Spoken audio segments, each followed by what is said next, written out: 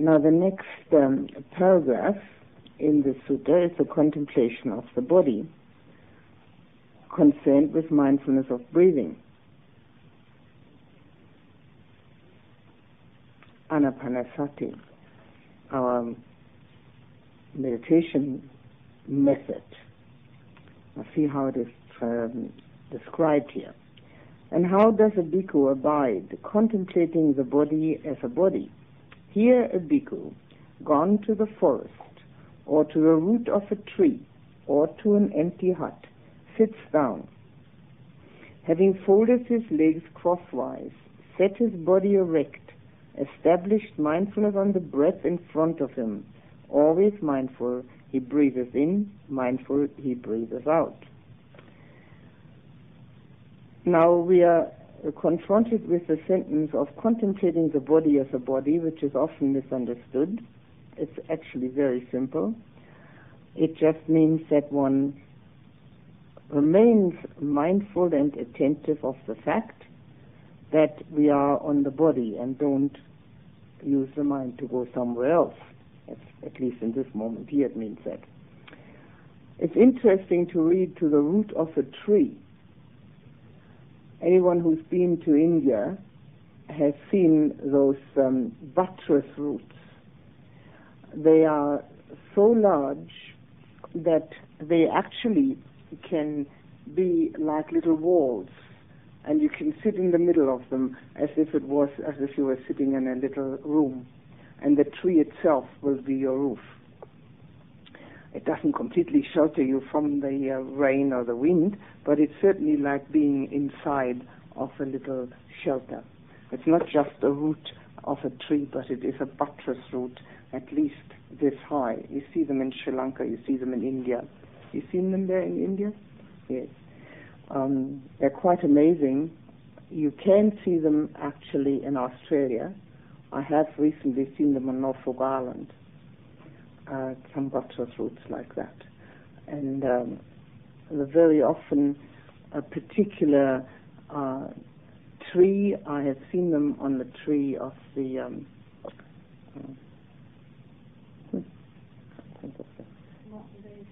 yes, that's right, the modern Bay fig tree. But not always, but sometimes. Anyway, in India they're very common, and that's what's meant with sitting at the root of a tree. Not just sitting at the root, at the bottom of a tree, but sitting within these buttress roots. Empty hut is obvious. Folding one's legs, well, that's obvious, crosswise. It doesn't say anything about lotus feet either. It just says sitting crosswise. Sometimes the idea in people's minds has been that you can't meditate unless you sit in either full or half lotus. Setting the body erect, well, yes, keeping the back straight, and then establishing mindfulness of the breath, or on the breath, in front of him. Always mindful, breathing in, breathing out.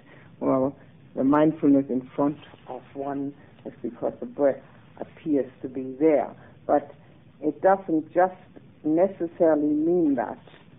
I think it means in front of the mind, in front of all other things, surpassing all other things. Because if you're thinking of establishing mindfulness in front of you, you get the idea that you've got to put it here somewhere. Well, that's not the idea at all. It's a priority in front of all other things. Breathing in long, he understands I breathe in long. Breathing out long, he understands I breathe out long. This particular sentence gives rise to the greatest misunderstandings, and particularly the word understand in this sentence. Because if the word understand were to be substituted with the word being mindful of, I think it would be much easier to understand. Breathing in long, one is mindful, or he is mindful, I breathe in long. Breathing out long, he is mindful of I breathe out long. In other words, it isn't telling oneself, oh, well, that's a long breath and that's the short one, and that's a good one, that's a bad one, and this one should be deeper and this one is very shallow. It isn't that at all. It's just being mindful of that whole breath. Whether it's long or short doesn't make any difference. It's not an description that one gives to oneself, because that means the mind starts chattering again. Is that clear? It's quite an important point, because it's very often misunderstood when people know the sutta or read the sutta. Breathing in short, he understands I breathe in short. Breathing out short, he understands I breathe out short. Well, that's the same thing again. One knows the breath as it is. Knowing the breath as it is. It also means that we do not attempt to manipulate the breath in any way. That also happens to some people, particularly to beginners.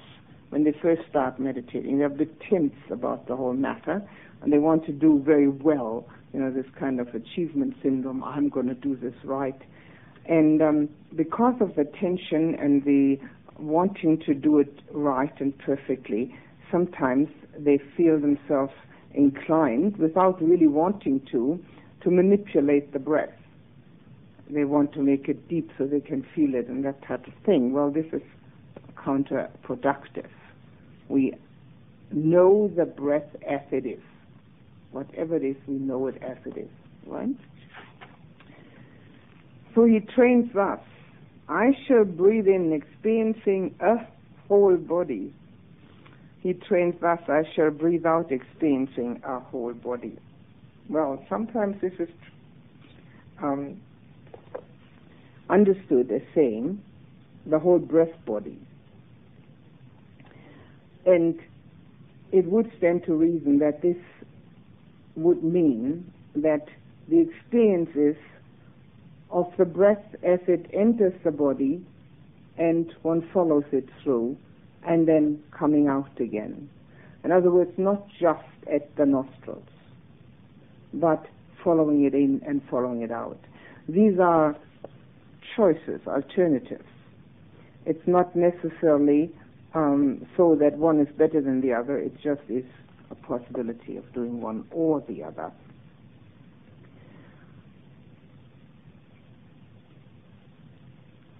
However, sometimes it is also considered to mean that while breathing in, the sensations of the body are experienced instead of the breath as such. Possibly what I give you as an alternative, as a fourth possibility, to breathe in and watching the breath all the way as wherever you become aware of the sensation, and then watching it going down, maybe the lungs expanding, going down even as far as the stomach, coming out, experiencing the sensation. And it's the same in and out, of course. And he trains us. I shall breathe in, tranquilizing the body process. He trains us. I shall breathe out, tranquilizing the bodily process. The bodily process that is being tranquilized has to be, at this point, the breath.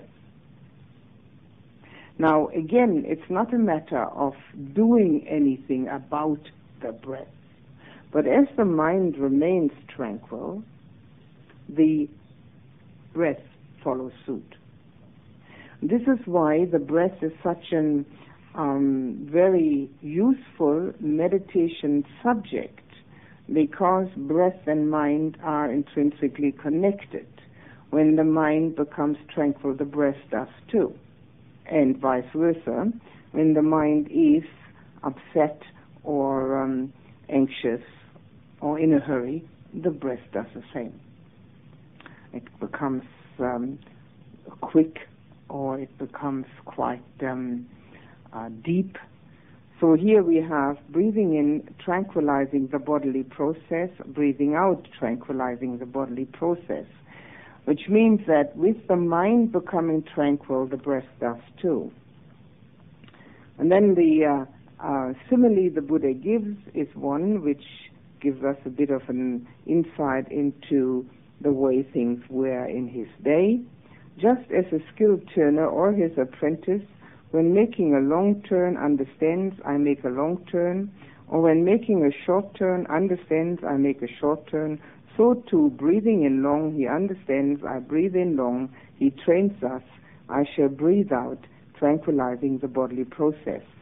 The little dots there mean that the whole thing is being repeated, but in the English translation, the whole thing is not being repeated because it's too repetitive.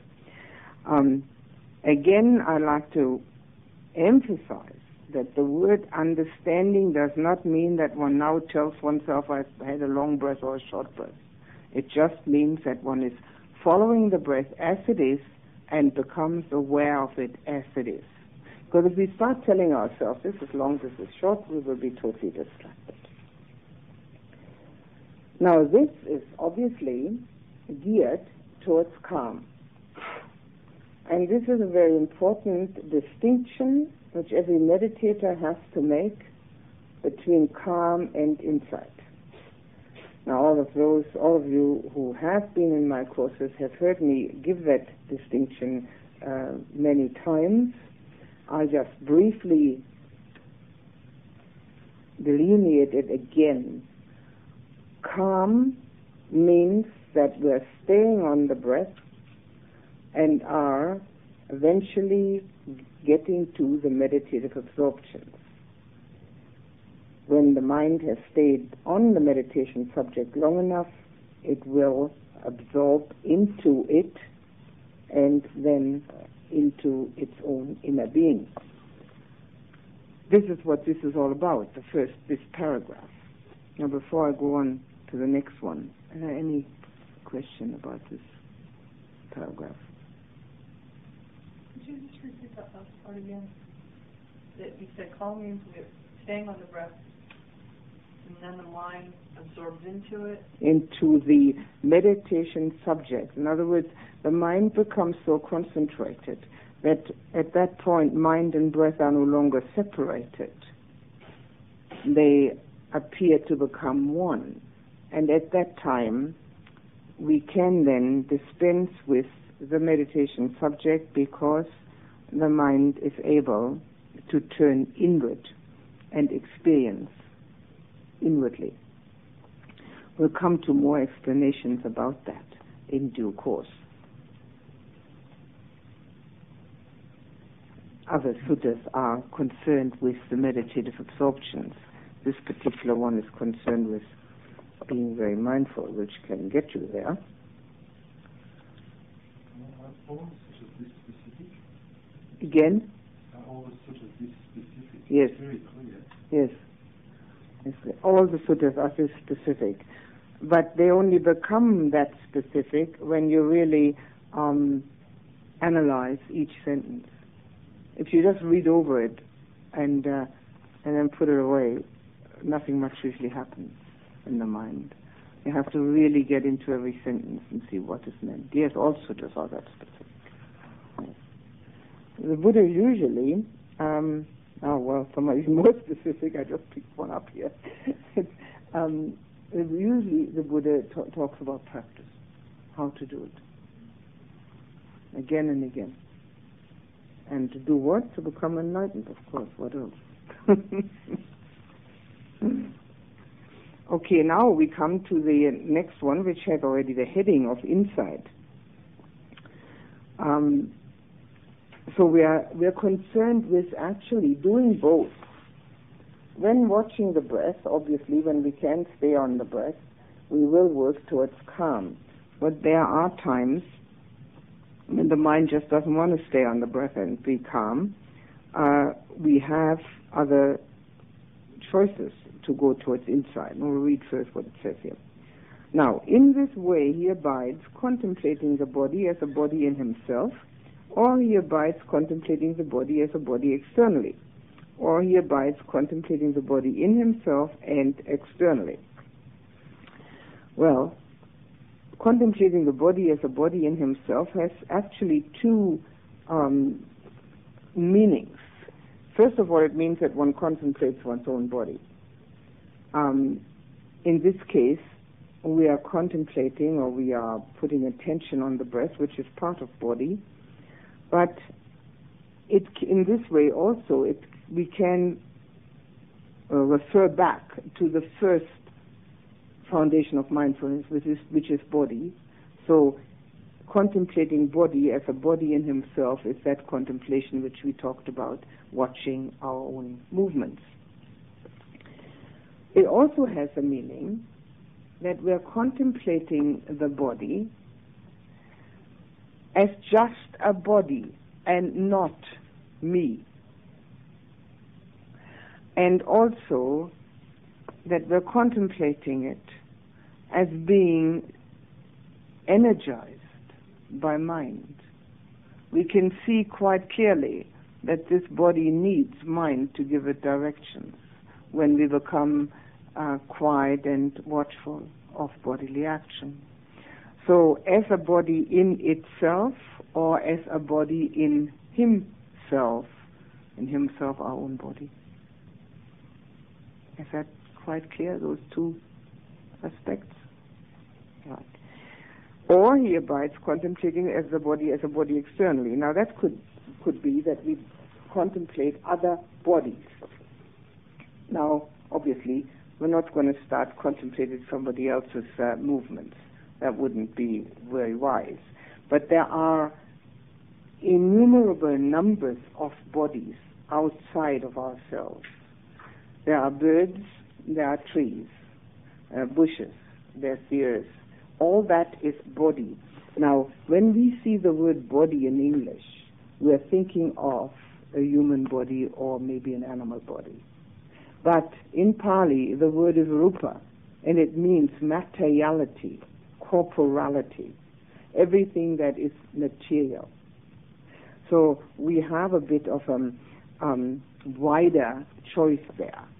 So if, for instance, we are outside and we could look at a tree, and instead of admiring its size or contemplating its name, we could see that it has the same aspect of impermanence that we ourselves have.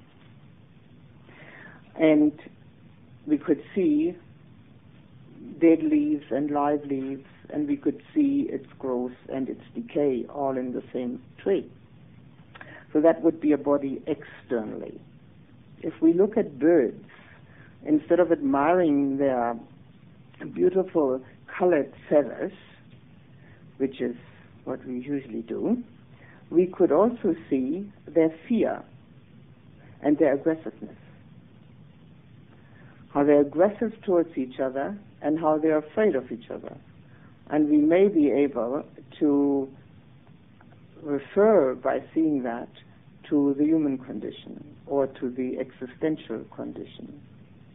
So if we see things a little more as they really are, they will help us to see ourselves a little more as they really are. As we look outside of ourselves, we have a help and a support situation for what's going on inside of ourselves. This is just examples for bird and trees. There are many other things that can be seen outside other than admiring the beauty of it. Admiring the beauty of it is dangerous because it gives us again and again the idea, which we have anyway, that if we just handled it a little bit better, this world would be perfectly all right. And it counteracts the basic understanding of dukkha. So it doesn't mean that we can't enjoy beauty when it's there, but it means that we should look at materiality outside of ourselves in the manner of, in this case, let's say, impermanence. So that's bodies externally.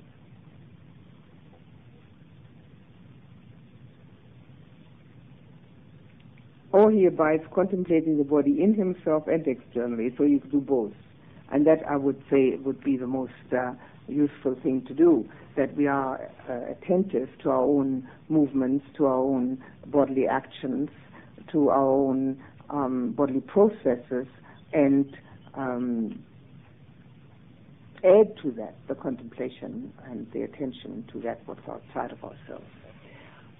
we can, well, that comes later. I won't say that now. It comes later. Or else he abides contemplating in the body its arising factors, or abides contemplating in the body its vanishing factors, or he abides contemplating in the body its arising and vanishing factors. This particular paragraph has given rise to the meditation technique of rise and fall of the abdomen. This is the paragraph that has given rise to that particular meditation technique. Basically, it doesn't matter what technique we use as long as we get there. A technique is nothing but a technique. It never is a real thing. Method is method by any name. So what we are contemplating here is not so much that we're now changing our meditation technique to rise and fall of the abdomen at all, nothing like it. But what we are concerned with is impermanence. This is the insight, the paragraph on insight. So we're concerned with impermanence. So the bodily factors which we are aware of is definitely the breath. And as I said before, when our mind doesn't wish to become calm, we have the choice to direct it towards insight. Our mind sometimes just doesn't want to be calm. Sometimes it feels as if there's a bit of a short circuit going on. It just doesn't wish to stay calm.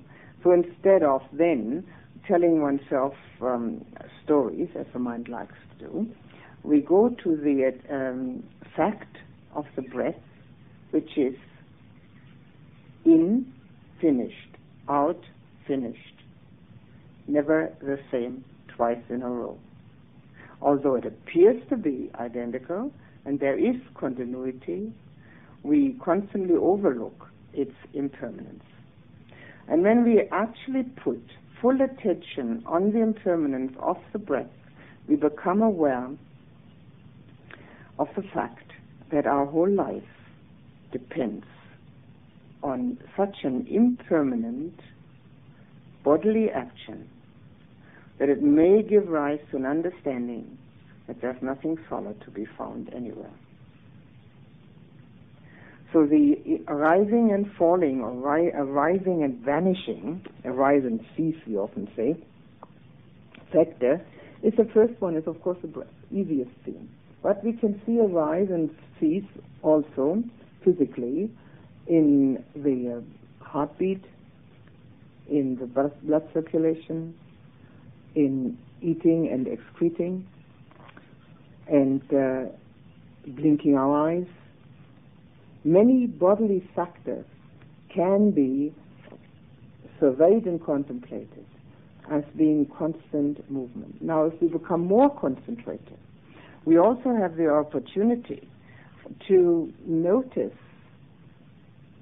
a constant movement in the body which has nothing to do with an outer movement. It's an inner movement which has the quality of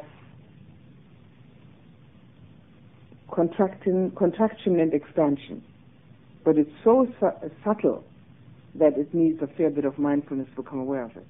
Now, when we get to that point, realizing that, through our mind being very one-pointed, we have come to an actual understanding of the nature of corporality. Because this feels so solid, we can touch it, it feels solid, we have that mistaken illusion that this is solid. But it isn't. It's a constant movement within it. So that's another arising and ceasing factor which we can become aware of. We start, of course, becoming aware of the rising and ceasing of the breath. Is that quite clear? Any question on that? Very important point. All clear. Wonderful. Or else, mindfulness that there is a body is simply established in him to the extent of bare knowledge and remembrance of it, while he abides independent, not clinging to anything in the world. There is a body. Again, this is a mindfulness which our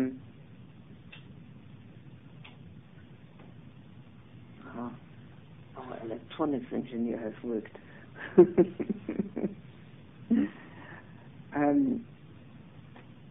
Objective mindfulness, bare mindfulness, just seeing the body as a body, again, as I said, not mine, and remembering that, which makes one less clinging to this body. This actually assumes that one stops clinging to anything in the world. However, that's only true during the time of that mindfulness.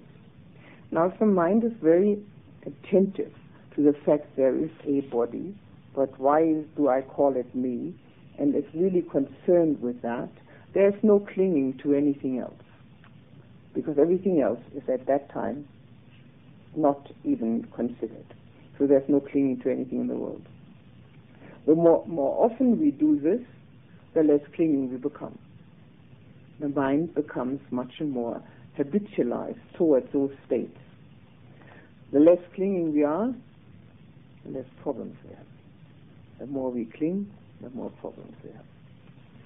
So one becomes independent, it says here. Now, independence is the crux of the matter in the whole of the practice.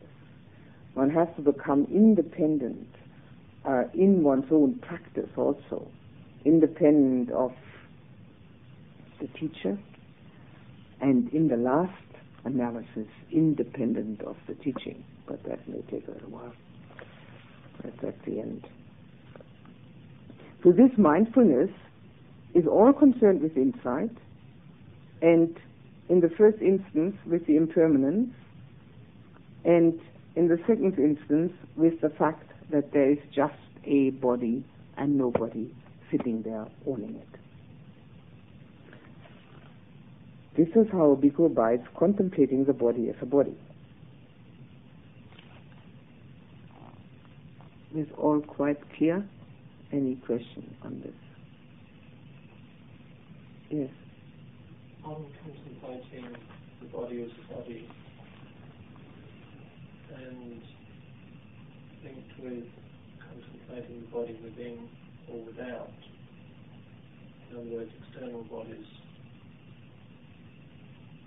One was contemplating that recently and found that the reference for inside and outside seemed to be in front of the head normally. And if you ask two people, ask the other if one body, the body they're looking at, in other words, is inside or outside, naturally they'll say outside. You should ask that same person about the other body, they'll say that body's outside. And it seems a bit illusory somehow, because the third viewer can see quite easily then that the reference for inside and outside is just the body that's looking.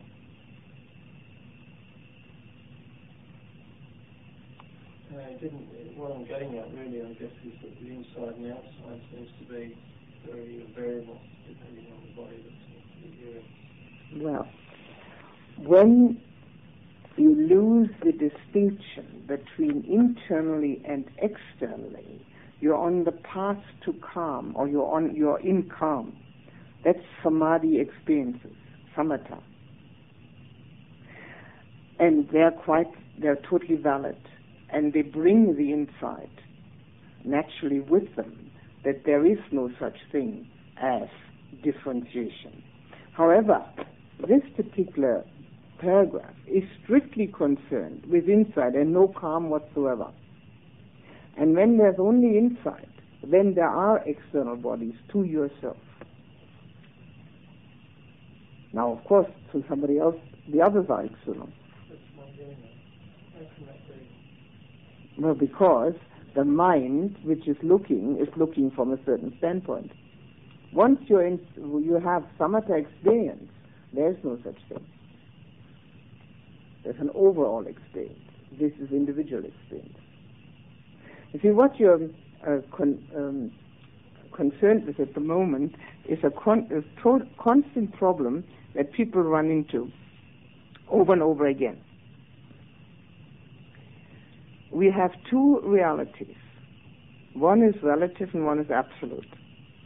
In the relative reality, there are 1, 2, 3, 4, 5, 6, 7, 9 bodies sitting here, right?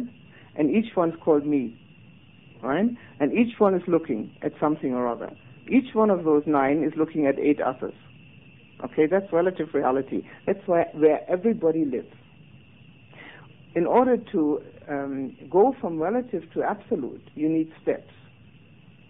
These are the steps. In absolute reality, there's nobody sitting here at all.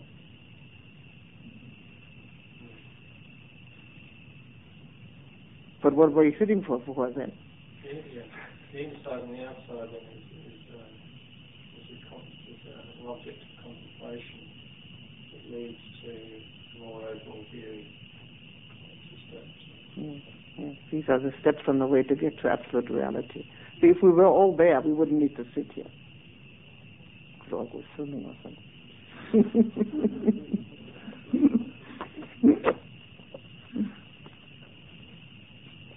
Okay, so we've got insight and calm, huh?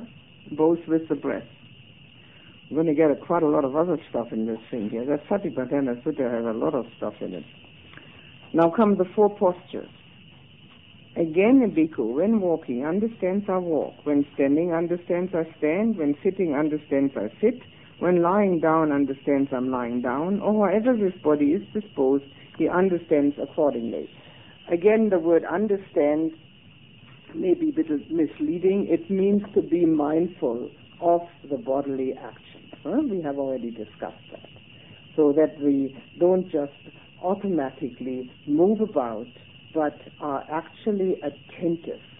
And that attentiveness brings us to a very good result. One is the uninterrupted mind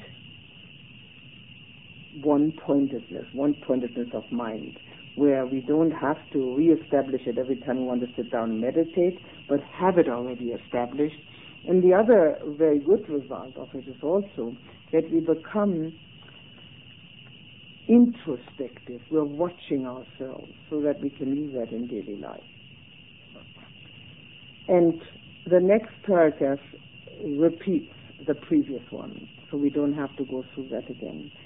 As I told you before, the Buddha's discourses are extremely repetitive for the simple reason that he realized that people have a hard time listening and taking it in. And since there were no books such as these, he had to repeat it to make them understand it properly. So that's just a repetition. The next one, number 7, is a repetition. So this, I think, is quite clear bodily actions. Now, the next one, full awareness. Again, we are concerned with our bodily actions. Again, a bhikkhu is one who acts in full awareness when moving to and fro, when looking at and away, who acts in full awareness when... What happened here? Extending. Flexing and extending. Flexing and extending. Who acts in full awareness when wearing the patched cloak, that's the outer robe, bowl and robe, that's the underrobe. Who acts in full awareness when feeding, drinking, chewing and supping. Who acts in full awareness when evacuating the bowels and making water. Who acts in full awareness when walking, standing, sitting, falling asleep, waking up, talking and keeping silence. These are all possibilities or guidelines when and how to be mindful constantly. Buddha tries to mention everything that can happen. Flexing and extending is the arms, putting them like this and extending them. And when one looks, when one moves, when one wears one's clothes, when eating, drinking, chewing, swallowing, going to the toilet, walking, standing, sitting, falling asleep, mindfully falling asleep. That's not easy.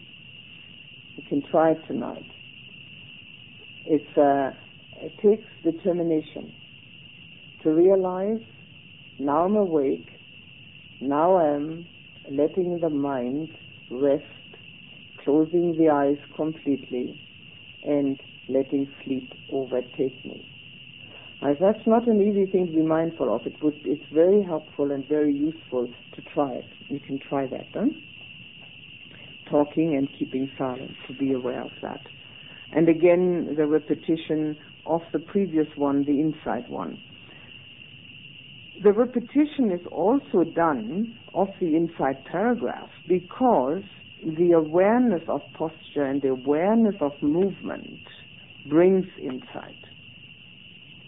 The insight which arises is, first of all, the insight into impermanence. Every movement has to be impermanent. There is no movement that cannot be impermanent. It's impossible. And this impermanence will eventually so imbue us with this understanding, that we no longer have that feeling of solidity about ourselves. The feeling of solidity which we have about ourselves is one of the greatest reasons for our clinging, our attachments, and our desires, because we have this feeling of solidity and permanence. So we've got to do something about this solid, permanent person. But there is no solid, permanent person. And the more we become aware of our physical movements, which are so impermanent, our breath, which is so impermanent, and watching these very one-pointedly, the less of that solidity remains. And also because of the fact that we can watch the body impersonally, objectively, we can get a little bit more of a perspective on it, less of the me idea. This is me. It's just the body. The body never has said that it's me. It's always the mind that said it's me. The body never said a word about anything. It's just there. Now we come to another, totally different type of meditation, which is not attention on the breath. And again, please remember, these are methods. And all these meditation methods have only two pathways, calm and insight. And both of them have only one result, and that's liberation. So method is method by any name. Now the one that were used for calm was watching the breath, as you know, and being very attentive to it. Now come the insight methods, which are movement of body. Here we have foulness of the bodily parts. Again, a bhikkhu reviews this same body up from the soles of the feet and down from the top of the hair, as full of many kinds of filth. Thus, in this body there are head hairs, body hairs, nails, teeth and skin, flesh, sinews, bones, bone marrow, kidneys, heart, liver, midriff, spleen, lungs, bowels, entrails, gorge, dung, bile, phlegm, pus, blood, sweat, fat, tears, grease, spittle, snot, oil of the joints, and urine. It's a chant also, which we use to chant. Just as though there were a bag with an opening at both ends, full of many sorts of grain, such as hill rice, red rice, beans, peas, millet, and white rice, and a man with clear eyes had opened it, and were reviewing it thus: this is hill rice, red rice, beans, peas, millet, white rice. So too a bhikkhu reviews this same body up from the soles of the feet and down from the top of the hair. This is a method which I have sometimes advocated also in the courses. And the way I have described it is this. You can pretend you've got a zipper in front of your body here, and you take out all the bits and pieces and lay them in front of you. Now, we don't have to remember all of these bits and pieces. Everybody knows approximately what's inside. And then, as you have put them out in front of you, then look at them and see which one is me. Obviously, nobody wants to be me in all that mess. And we know very well what it looks like. So then, after you've done that, one can take the remaining skeleton and put that out in front in bits and pieces and see whether that's me. And having decided that none of that is me, well, you can put it nicely back together again and put it back inside. As it becomes back inside, all in its place and functioning again, as good as it can, then it all of a sudden is called me. Now that gives pause to think. And this is a very useful and helpful insight meditation method. And everybody should, at one time or another, do it. Don't have to do it every day, just once or twice will be fine. It certainly changes one's viewpoint of oneself. See, one of the things which weren't possible in the days of the Buddha, which I take great delight in remembering and talking about, is the fact that we can now put in spare parts. And before they're put in, they're obviously not mine.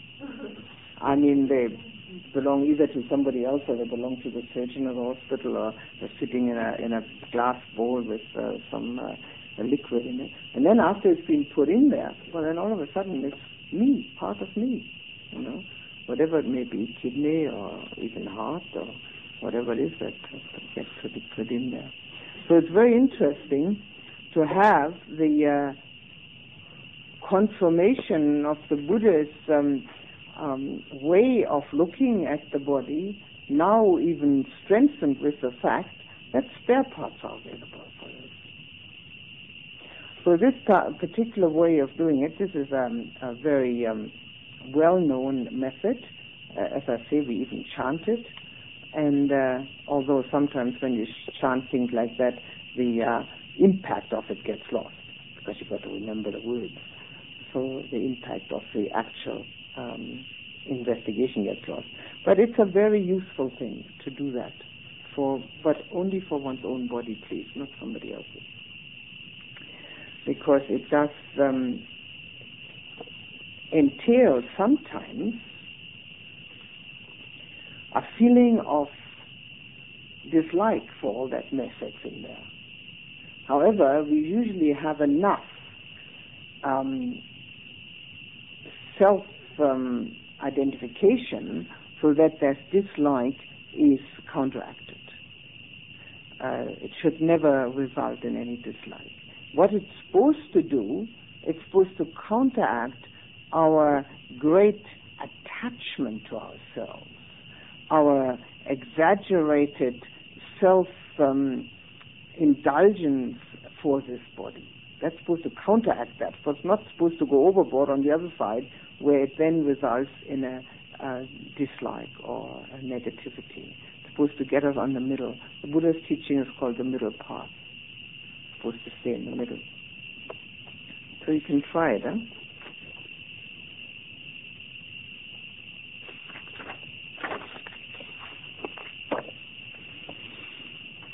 Again, we have the repetition of the insight paragraph, which I have already explained why it's being repeated. Huh? And now we come to the elements. And here we have a very interesting and very important aspect also of insight meditation, of insight understanding. I'll read it and then say something about it. Again, however it is placed, however disposed, a bhikkhu reviews this same body consisting of elements thus. In this body there are the earth element, the water element, the fire element, and the air element. Just as though a skilled butcher or his apprentice had killed a cow, and they were seated at the four crossroads, with it cut up into pieces, so too, however it is placed, however disposed, that Bhikkhu reviews this same body as to its elements. Now, this is an important aspect of external and internal. And sometimes this sort of thing arises spontaneously. Other times, you'll have to arouse it. Just make a determination to meditate in that manner. There are the four elements, the four primary elements. And every corporality, everything that's corporal, material, consists of those four elements. And it helps us to reduce our me illusion to this body and our great care and concern with this body when we become aware of the fact that these four elements are within us and without. No difference. First thing that we look at is the earth element. Now, the earth element is everything that's solidity. The bones, the flesh, everything that can be touched, all that is earth element. Wherever there's any solidity, that's earth. Now, when you look at earth outside, you see solidity. When you look at the tree, you see solidity. At a leaf, at a bird, at grass, wherever you look, whatever you can see, you will see that there is some solidity in it. Otherwise, you wouldn't be able to see it. And when we can, in a meditative state, in a very concentrated state, see ourselves no different from that which is around us and surrounding us, we lose some of our separation and individual identity process, which brings with it that me illusion. So as we lose some of that, becomes more and more possible to see ourselves within the whole of existence. Possibly the easiest one to become aware of. Next one is the water element. Now obviously there's water within us. Saliva, blood, sweat, tears. But water is also the binding element. When you have flour and you put some water in it, you get dough. Now, everything that we see as an individual entity is so because its cells are bound together. We didn't have the water element, and we do consist to the greatest part of water, as you all know. If we didn't have that, all our cells would walk around separately. We'd look a bit funny, but we wouldn't have so much of that me illusion possibly. It might have facilitated matters, but such it isn't. It isn't the way of nature. But we can see the water element in everything outside of ourselves also. There is the binding element, but also, for instance, there's sap in the tree, there's dew on the ground, there's water in the creek. We can see water element wherever we look. And within each leaf or stalk, we can find liquid. So again, we have that possibility of relating to external nature as being a part of it, not separate from it. Now that doesn't mean that we now think nature is more beautiful or anything like that. It just means that we're losing this feeling of insecurity, being one tiny individual within such a vast universe, which seems to be so different from us ourselves. It isn't. It's all one, the whole thing. But it doesn't have to be believed, it has to be experienced. The next one of these four elements is the fire element. Now, fire element means temperature. And if we are even just touching ourselves, or if we just feel ourselves, we know there's a certain temperature in the body. If we touch anything, the cushion, the floor, any material thing, it all has a temperature in it. And we can do that outside. We can touch earth. We can touch a tree. We can feel the sun as the fire element, as the temperature, or the shade. We can feel different temperature at different times of the day.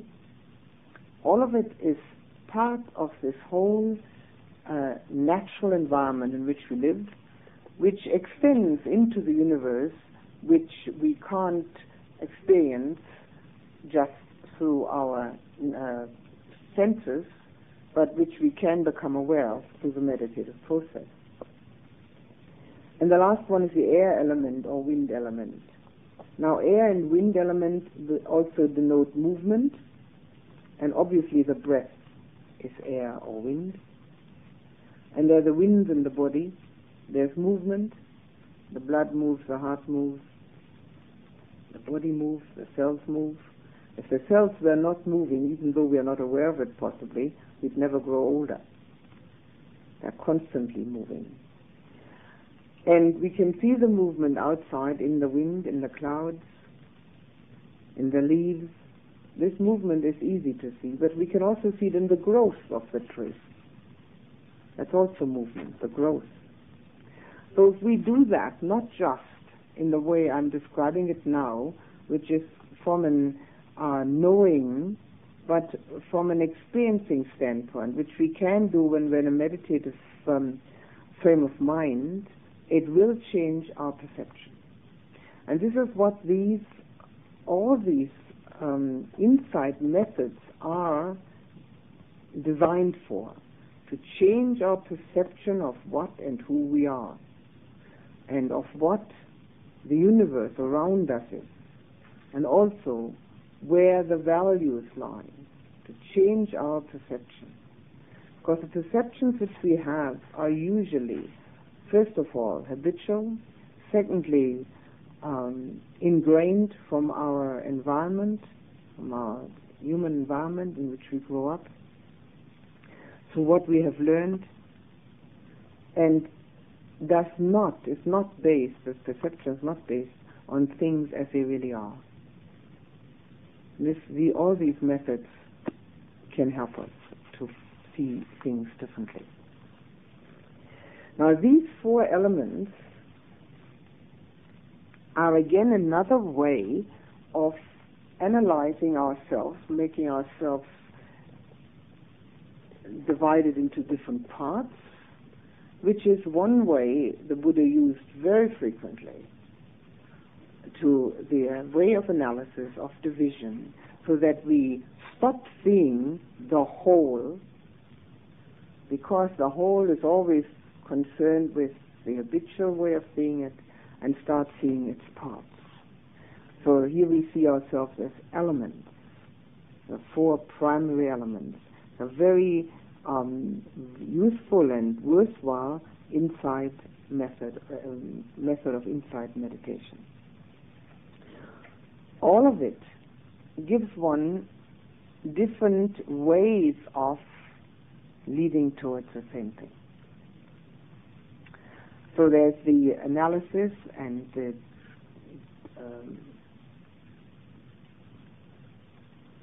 cutting up into different parts of the body as the insides of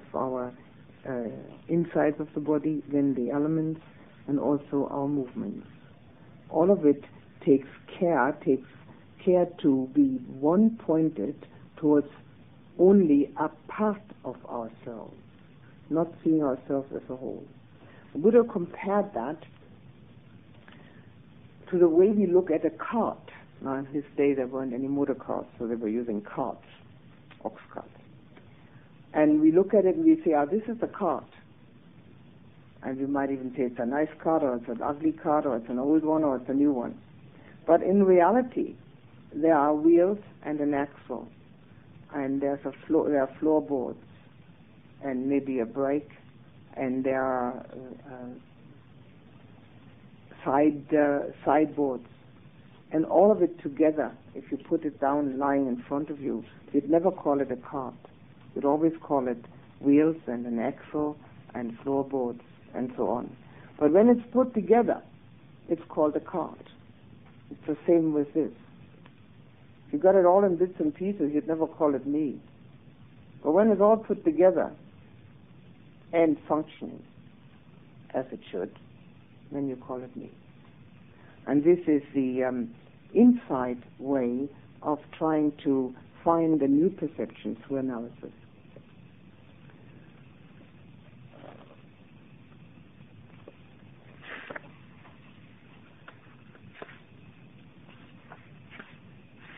It's going to take us 3 weeks to go through this. Anyway, that's enough for this evening. Any questions?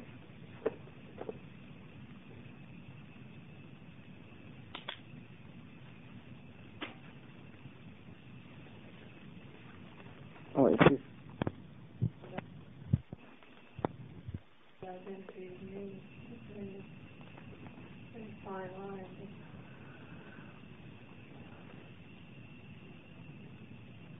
The identity of me, which we supposedly need in the world to function, is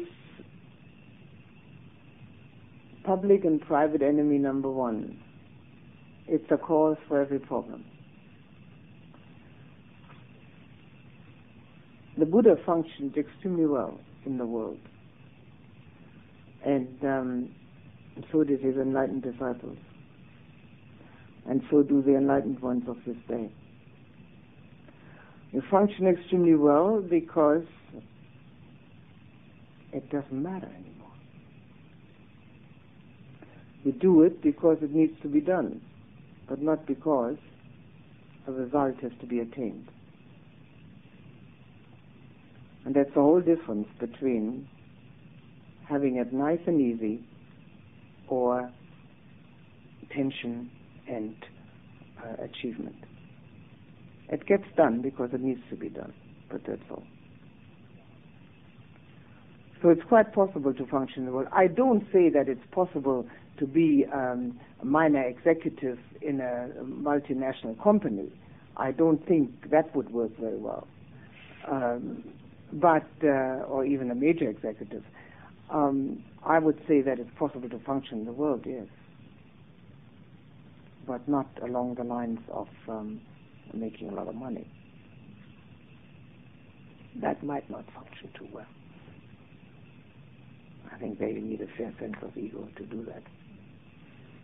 But I dare say a person who doesn't have the sense of me wouldn't be after making a lot of money. So they'd be quite happily functioning. It takes a lot of conviction to realize that it's not me. But maybe more than that, it takes the experience of it. It doesn't take any conviction at all. It takes experience. The conviction doesn't do any good. You see, there are many, many people, many, thousands, who have read the Buddha's words, backward, forward, sideways, and believe every word of it, and haven't experienced anything. Oh, they can't get rid of the me. They're totally convinced, but they haven't experienced it. So the conviction itself can be very helpful. In fact, it's very, very needed in order to practice with total commitment. But it doesn't relieve one of the me illusion. So what is it that makes the final resolution at the end? I mean, it's so few people achieve it. I mean, Well, most people don't practice properly.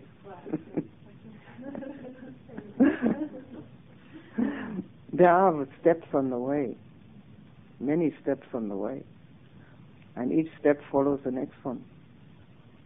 It's a cause and effect. Well, I don't know if it was really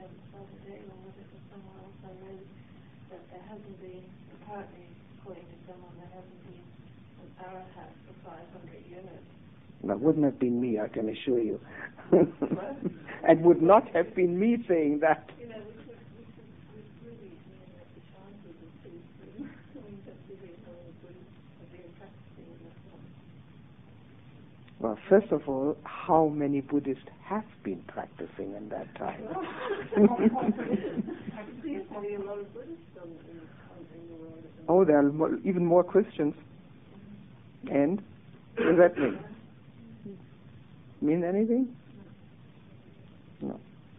You see, what you're at the moment beset with is the fifth hindrance.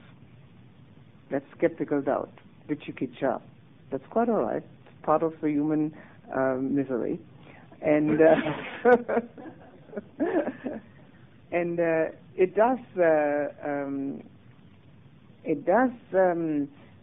get totally eliminated only at the first stage of the first step into enlightenment, stream entry. However, it gets so limited, it becomes so limited, so small, that it doesn't bother one anymore when one continues to sit again and again and again. And then with that sitting comes some result. And then that gets the skeptical doubt becomes so small that it's no longer a hindrance. Total elimination is only when one has actually attained the fruit of that practice for the first time. But not to worry about it, it is one of our human dilemmas. There are 5 of those that the Buddha explained, and this is number 5. And they naturally, it arises because everybody else is doing something else, isn't it? So how could they all be wrong and we're right, huh?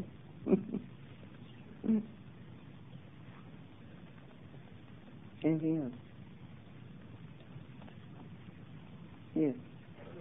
You said about the element of air being linked with movement, both on the gross and at the level of mind. Like when one is giving attention to the breath, to become not separate from the breath, but when the attention is really given to become one with the movement of the breath, so the mind is actually linked to it. There's only one sort of movement there. Previously, I guess I looked at movement in the outside world as being desire, like if the body moves. Well, that's mental movement. Desire is mental movement. Could you explain where I'm getting the two? Well, I've just been introduced to this, so it feels very right. Yeah, I know you haven't had this before. The 4 elements which the Buddha talks about here in this particular sutta are strictly corporal, material.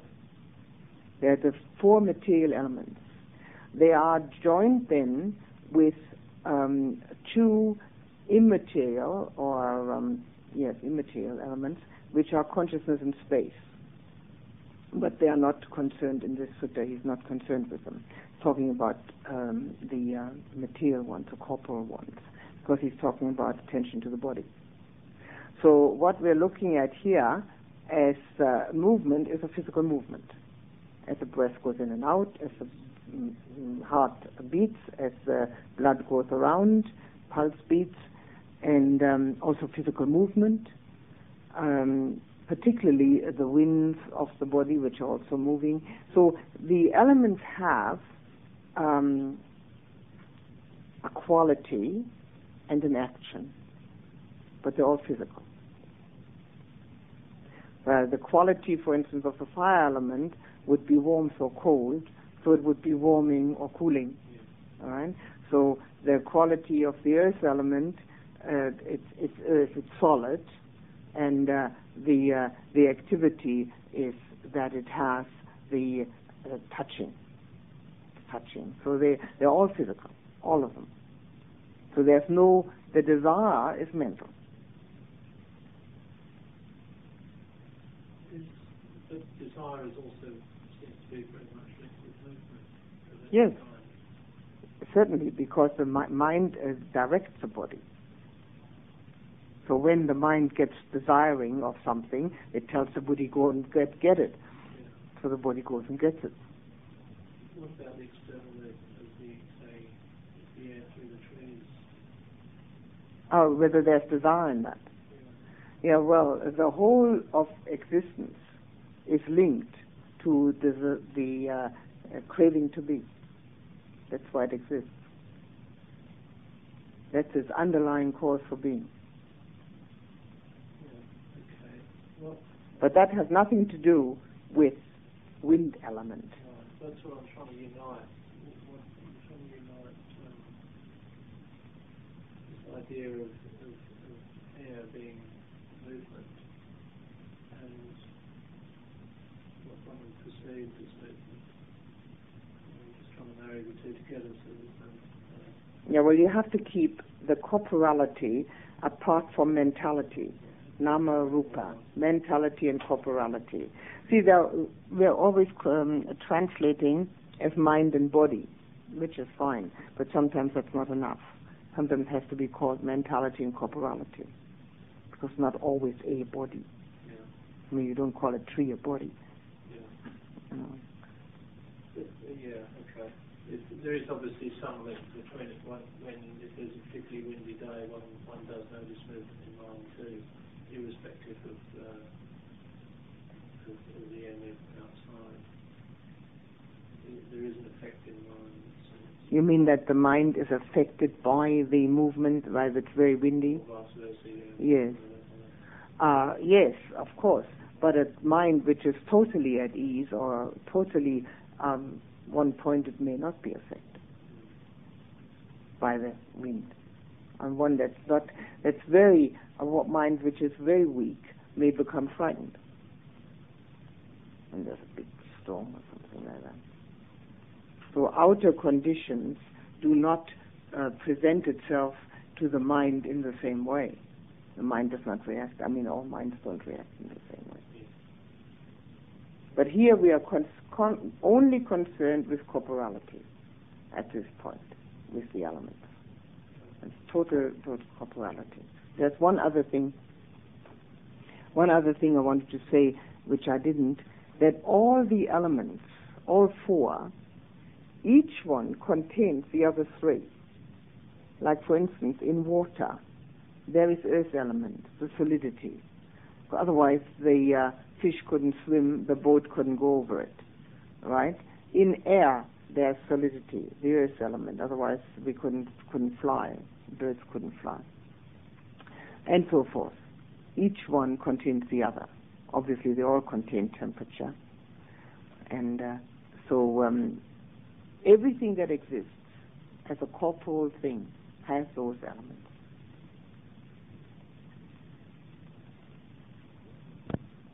Pointer about the meditation. The best way to do insight meditation is after calm. Calm first, then insight. If the mind obeys what it's supposed to be doing. To get calm first, then to do an insight meditation afterwards can be extremely impressive to the mind. Because at the time when the mind has really become calm or has had a meditative frame of mind, it is far more impressionable and far less resisting. It is unconcerned with its habitual pathways of thought and therefore able to accept something which is opposing those habitual ways of thought. So if one can do calm first and insight after, it can be extremely helpful. And please put the attention on the breath for just a few moments.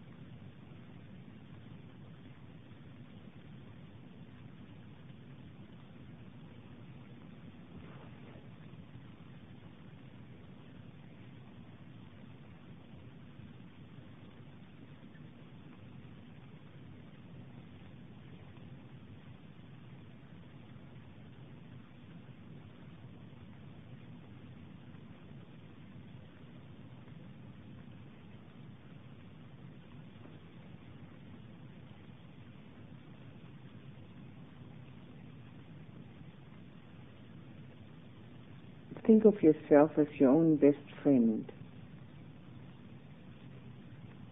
the one to rely on.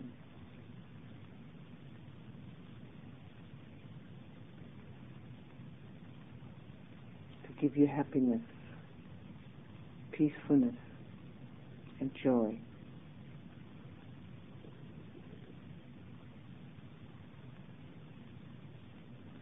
Fill yourself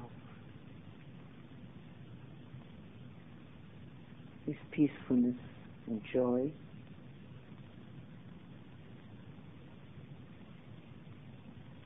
Surround yourself with love as a best friend would have.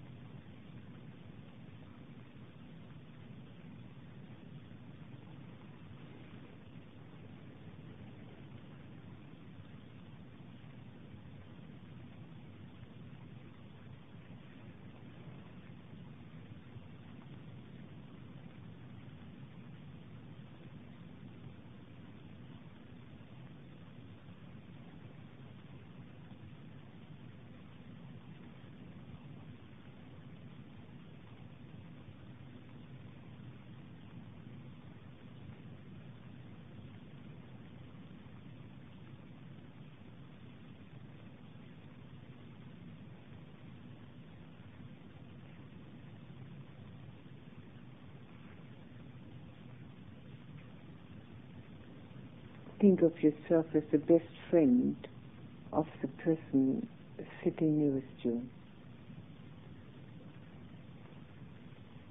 Fill him or her with feelings of sincere and deep friendship, care and concern. Surround him or her with love.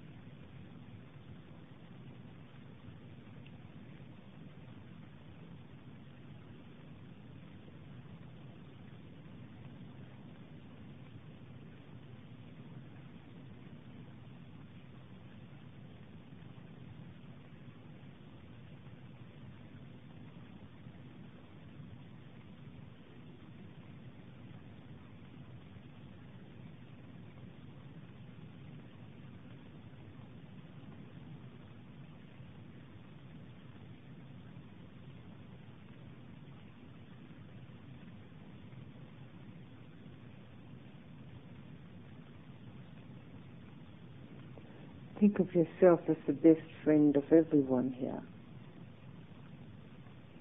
Let your feelings of friendship reach out to everyone. Fill everyone with your care and concern.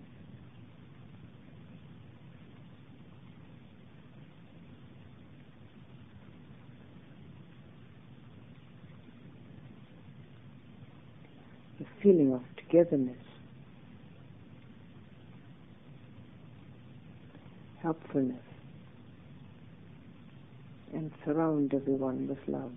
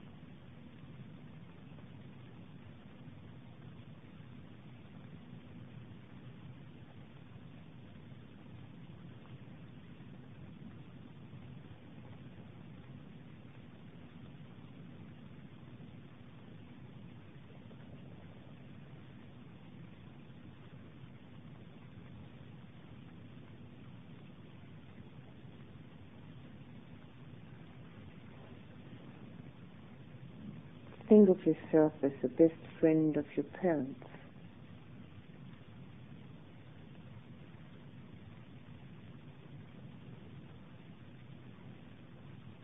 reach out to them with your care and concern, your helpfulness.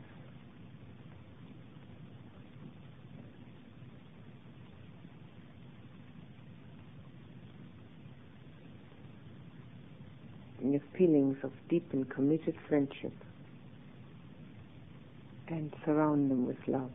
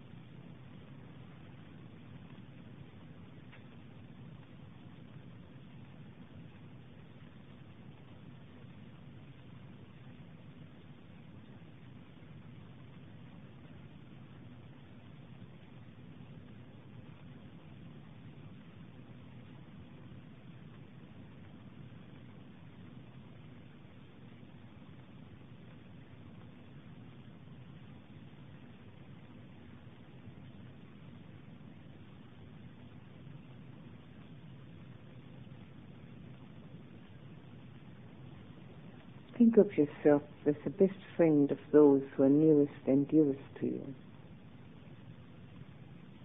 Fill them with your sincere friendship, your helpfulness, care, concern.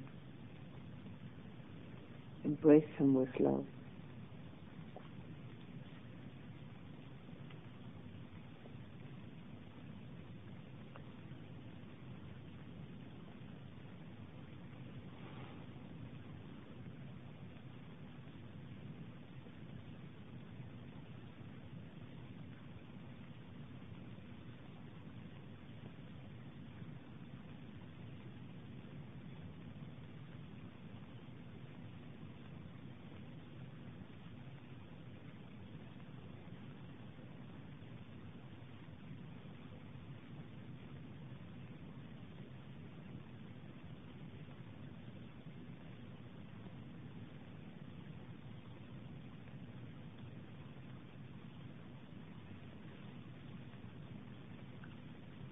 Think of all your good friends.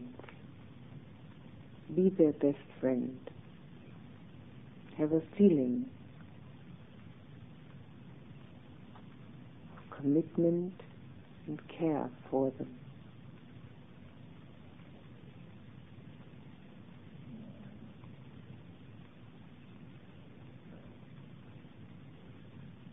Being available for them. Wanting to give them the best that you have.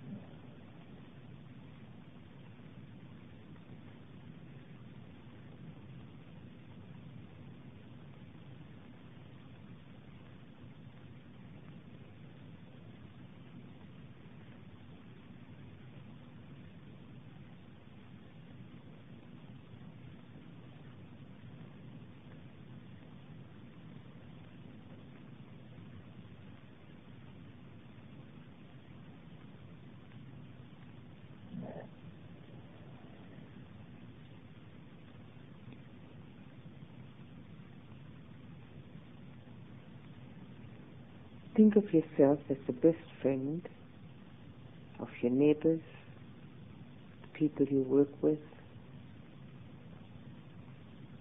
those whom you meet on the street, in the shops, in offices.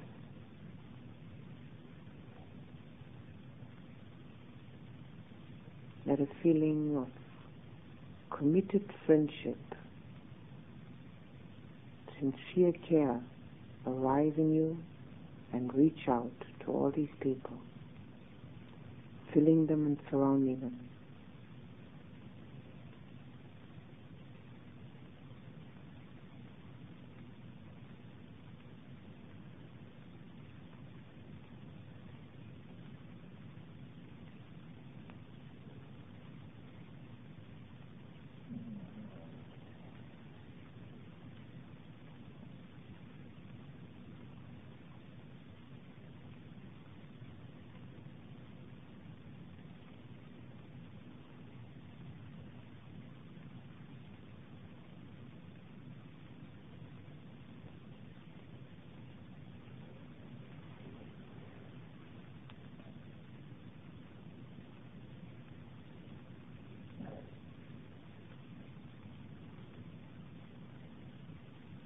If there's anyone in your life whom you find difficult, become that person's best friend too, ready to help, to care, and to love.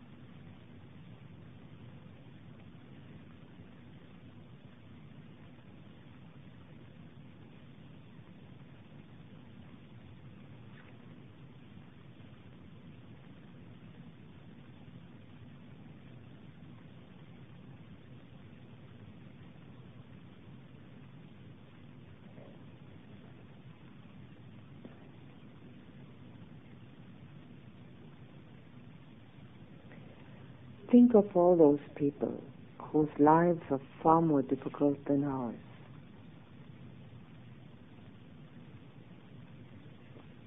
In hospital, in prison, in refugee camps.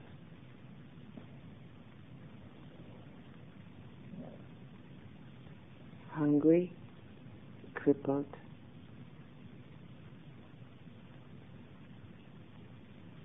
without friends, without shelter.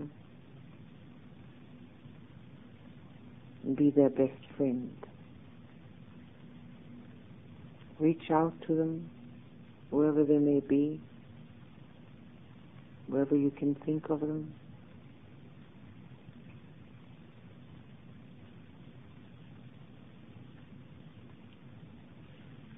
Filling them with your love and friendship, your willingness to help, your care.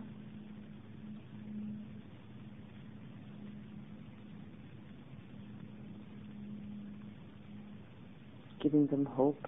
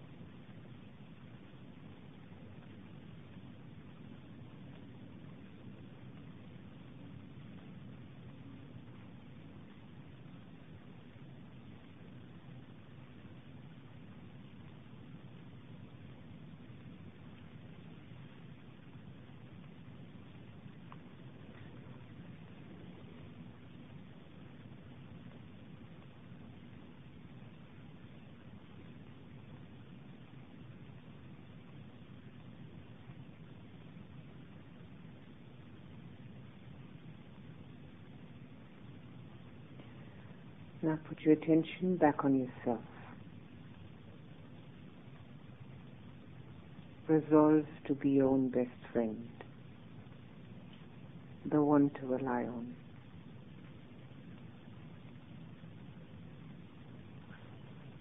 The one who knows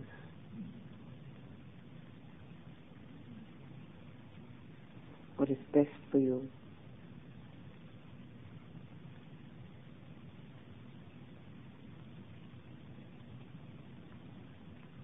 Who is caring and concerned.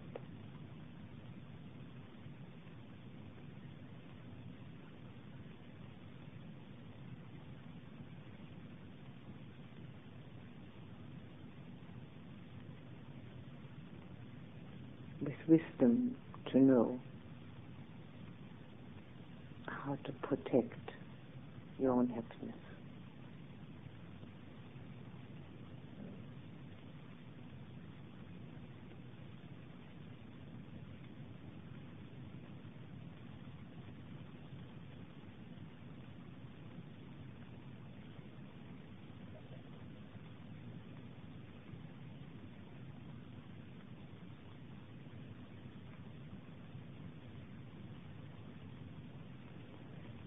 feel yourself filled with this caring and surrounded by love.